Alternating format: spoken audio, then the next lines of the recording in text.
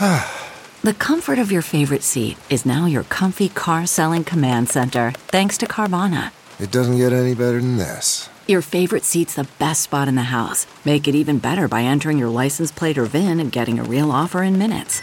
There really is no place like home. And speaking of home, Carvana will pick up your car from yours after you finalize your offer. Visit Carvana.com or download the app and sell your car from your comfy place.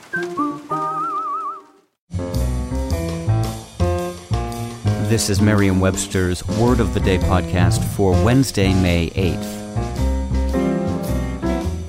Brought to you by the new Merriam-Webster's Advanced Learners English Dictionary, designed for students and teachers of English as a second language. Learn more at learnersdictionary.com.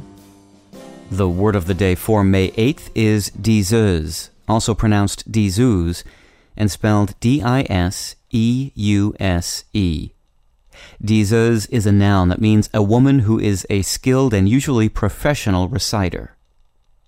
Here's the word used from Paul Johnson's 2010 book, Humorists from Hogarth to Noel Coward. I say chanteuse, but this is by courtesy, for she was more of a diseuse to begin with, speaking her songs. The American actress Ruth Draper, who lived from 1884 to 1956, was known for her character-driven monologues and theatrical sketches, portraying some 58 different characters, utilizing a range of languages and dialects. A comparable entertainer today might be labeled a performance artist, but a term that emerged during Draper's lifetime was diseuse.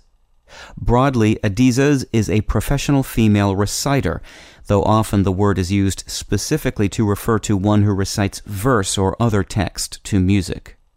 A male reciter would be a diseur, but that word is very rare in English. Both diseuse and diseur derive from the Old French word dire, meaning to say, and ultimately from the Latin verb dicere. I'm Peter Sokolowski with your Word of the Day. Visit the all-new learnersdictionary.com, the ultimate online home for teachers and learners of English. A free online dictionary, audio pronunciations, custom study lists, and interactive exercises are available now at learnersdictionary.com.